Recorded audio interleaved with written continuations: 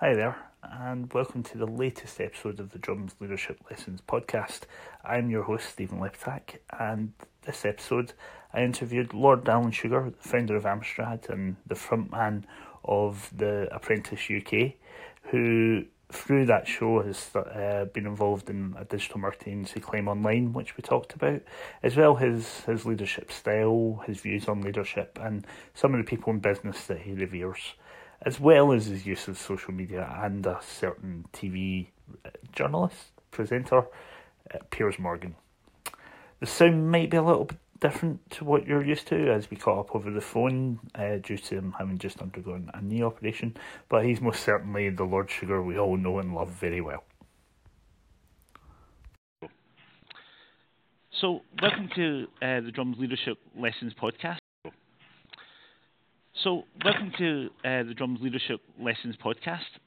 This month I speak to business magnate, Amstrad founder, media personality, social media superstar, former Tottenham boss, and hirer and firer extraordinaire via The Apprentice on BBC One since 2005, Lord Alan Sugar. Welcome to the Drums Leadership Lessons, Lord Sugar. Yeah, hi. So I always start by asking the people I'm speaking to about what the word leadership means to them. So what do you think about when you hear that word? Well, leadership. I think the key point about leadership is that the people that you're leading have to admire you. I don't mean they have to be frightened of you. I think they have to admire you. Now, I've always said to people, I won't ask you to do anything that I can't do myself. Now, apart from a surgeon, of course, but in business, I've done everything. So therefore, when I talk to people, I say to them that I've done this, I know how to do it, and so I won't ask you to do anything that I can't do myself. And I think it's important that you gain respect from your employees in that way, and that's what I hope that I have done over the years. Do you think of yourself as a leader? Is that something you actually consider at all? Well, I never woke up one Monday morning thinking I'm going to be a leader. I said I'm going to run a business, and I started a business, as everybody knows, in a very humble manner on my own from the back of a minivan. And as the business grew, I started to take on employees. And in that sense, I suppose the terminology leader or boss or whatever you want to call me came along. So where do you think you've learned or developed along the way? I mean, you've had so much experience. Where have been the leadership lessons? Where have they come from? Well, I admire. One of my early people that I admired was Lord Weinstock, the late Lord Weinstock of GEC. He was a great leader in the industry. And Rupert Murdoch, I think, is another person that I admire tremendously, simply because he's got a lot of balls when he goes into things. He goes in full blast. So I try to use the ethos of those people also. So, and learning, you learn as you go along. One of the things that I learn about is that some of the employees that I have, as the business grows and gets bigger, unfortunately, some of them, how can I put it nicely, get out of their depth. And then there's an art in making sure that you don't just dispose of people and say, I've finished with you, finding them another role that does suit them, and then you bring in someone that can pick up after that. So I think there's a skill in that also, in handling people and dealing with people. From all the companies that you've been involved in, do you get the impression that can anyone be a leader, or is it a certain type of person? What does it take? Well, I don't think anyone can be a leader. No, it's clearly not. I think it takes. I mean, it depends where leadership starts. If it starts as in a business, someone has to be an entrepreneur, someone has to be able to run a business and understand a business, and someone has to deal with people. And I think that is dealing with people is a skill. So I don't think it's something that you can just, it's something that you learn how to do as time goes by. And in my case, as the business got bigger. And do you pass on advice, or is that something that you just allow people to learn and develop? Every day, every single day. My famous words are to young people, particularly those young people like Mark Wright of Climb Online, Susan Ma of Tropic Skincare, Ricky Martin of HRS, and Dr. Leah is, I'm here to tell you what not to do. Okay, you know what to do in your business, but I'll tell you what not to do. When I see a red rag coming, I've been there, done it, seen it, and I can see something, a disaster on the horizon. So I'm here to tell you what you shouldn't be doing. Is there a common leadership mistake that you've seen over the years that probably everyone falls into that you would suggest just avoid this straight out? Well, I think that some people that have started a business and employed a few people tend to, there are a few people that make serious mistakes of sitting back and thinking, that's it, I've done it. And try to enjoy a higher life than they would normally be accustomed to. And in fact, that could be very dangerous because they haven't done it yet. They may have built something up, may have a load of employees, and they may have a lot of people calling them boss and all that stuff, but they haven't done it yet. And I think it's keep your feet on the ground and be realistic. You are still the same bloke that came from the council flats. You are not, you are not Lord Rothschild or anything like that yet. And for yourself, I'm very curious, when your use of social media is it's renowned, and obviously you like to have a bit of a spat when it comes to ribbing Piers Morgan. How does the use of social media and being so out there help you as a leader? I love it. I tell you why. I'm 72 years old, going to be 73 in March, and most of my business life has been being angry and annoyed with the printed media, okay, who, bless them, get their stories wrong. In the case of, for example, the Daily Mail, they are my enemy as far as I'm concerned, and Great Ormond Street Hospital is delighted that they're my enemy because they have had hundreds of thousands of pounds from me, which has come from the Daily Mail, by giving them a bit of stick or taking them to court. Now, the point is, with social media, I've now got 5 million followers, and when some idiot in a newspaper writes garbage about me, I go out of my way to find out that person's handle on Twitter or their email address, and I give it back to them in spades, right? And so since that's happened, and this has been going on now for the last few years, they leave me alone because they know I've got a voice of my own. I mean, I've got 5 million followers. I'm not sure they're all live at the time, but the circulation of some of these newspapers, I've really dropped low now, and I'm actually more powerful than them. So that's why I love it. And honestly speaking, I also say that when I get my apprentice winners, I do help to publicise and their businesses to try to help them along and to promote them. And yeah, I don't feel any shame in doing that. I do use it to promote their businesses. And so that's it. I love it. And as far as Morgan is concerned, that's wonderful. I keep beating him up all the time. I think at the moment I'm winning, although he will deny it. But I think most of my followers kind of agree with everything I say about him. Although he is actually a mate of mine, but we do have we're like frenemies, really. And you mentioned Claim Online, and I'm curious about how is that business going? It's been going for a few years now. For you to get into digital advertising, what inspired you to really backed that business, and where is it now? Well, first of all, Mark Wright was a winner, an outright winner, and a clear winner of The Apprentice in the year that he was in it, okay? And interestingly enough, in the final episode, when he had to do a presentation to people in the industry, sitting next to me was the then managing director of Google UK, listening to Mark. And the guy said to me, if you don't employ him, I will, right? And I thought to myself, right, well, there you go, straight from the horse's mouth.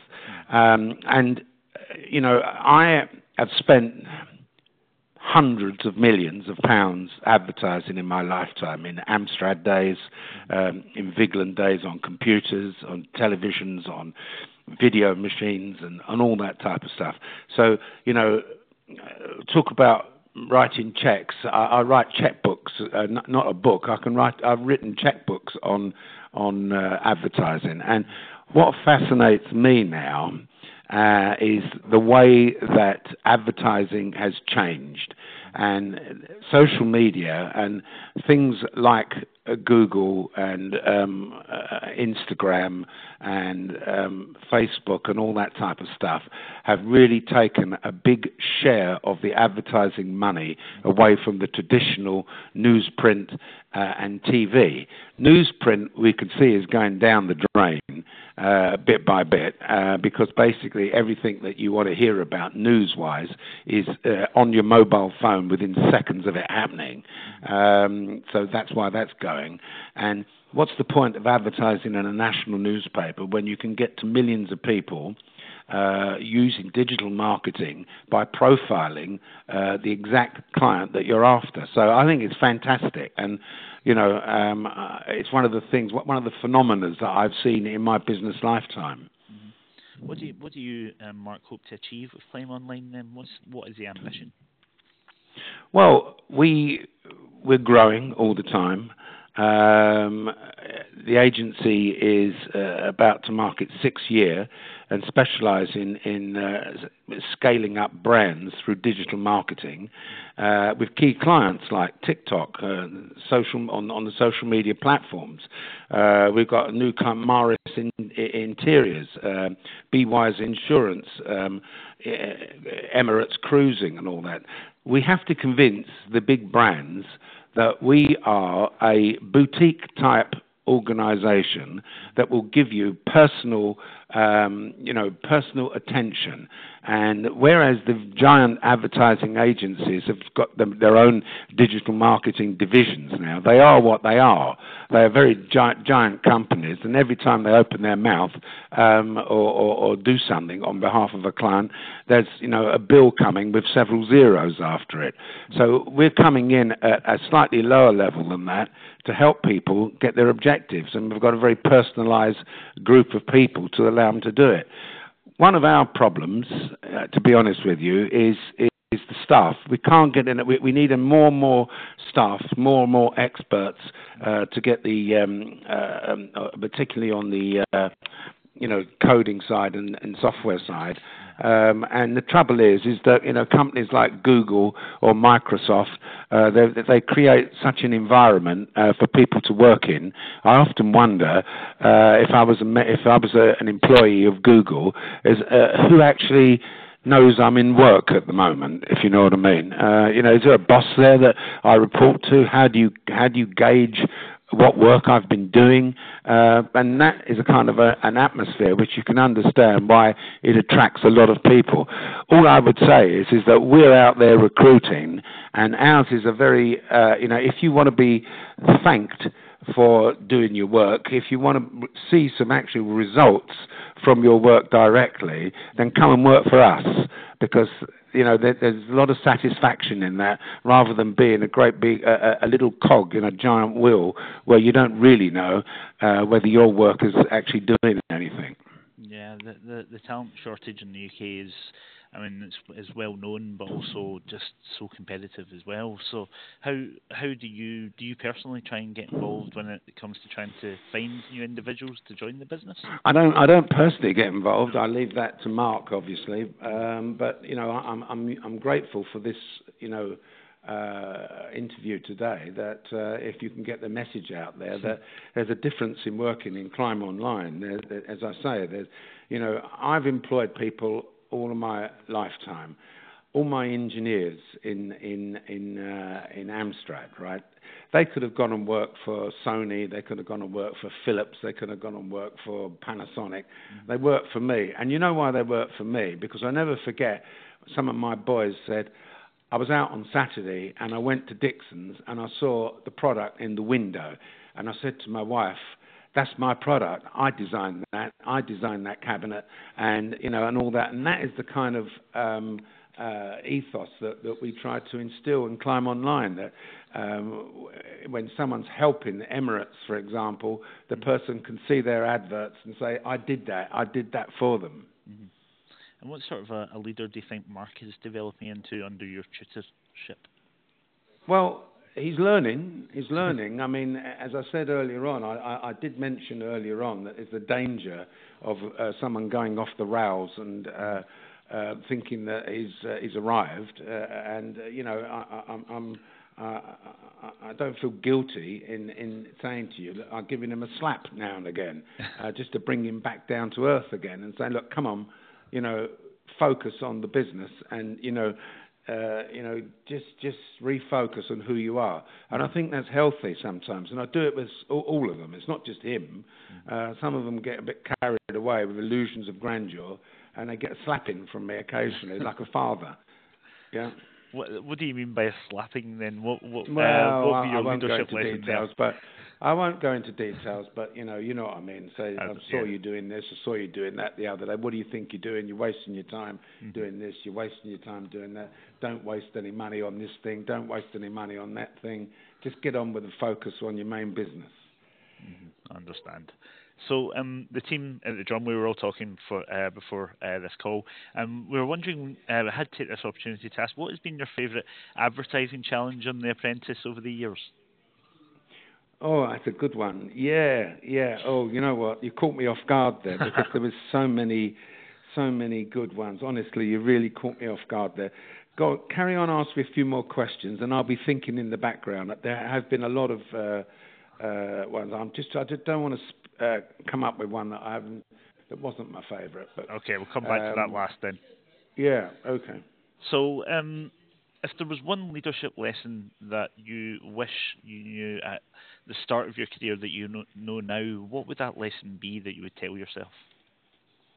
Well, I think in my case, investment in more engineering in the 80s, and by trying to run the business in a knife and fork method,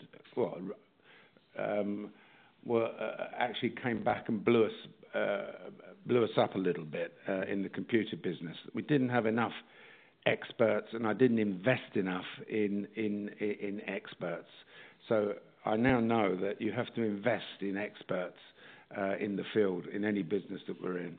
Mm-hmm. I'm curious actually, because I mean, you started the business, you brought it up, and you must have been working full on the whole time. Did you have any time, or did you at any point take any sort of management training, or was that something that you just kind of had to learn as you went? Management training. I went to the University of Life, my friend. Yes. You know, that's the management training. It's as simple as that.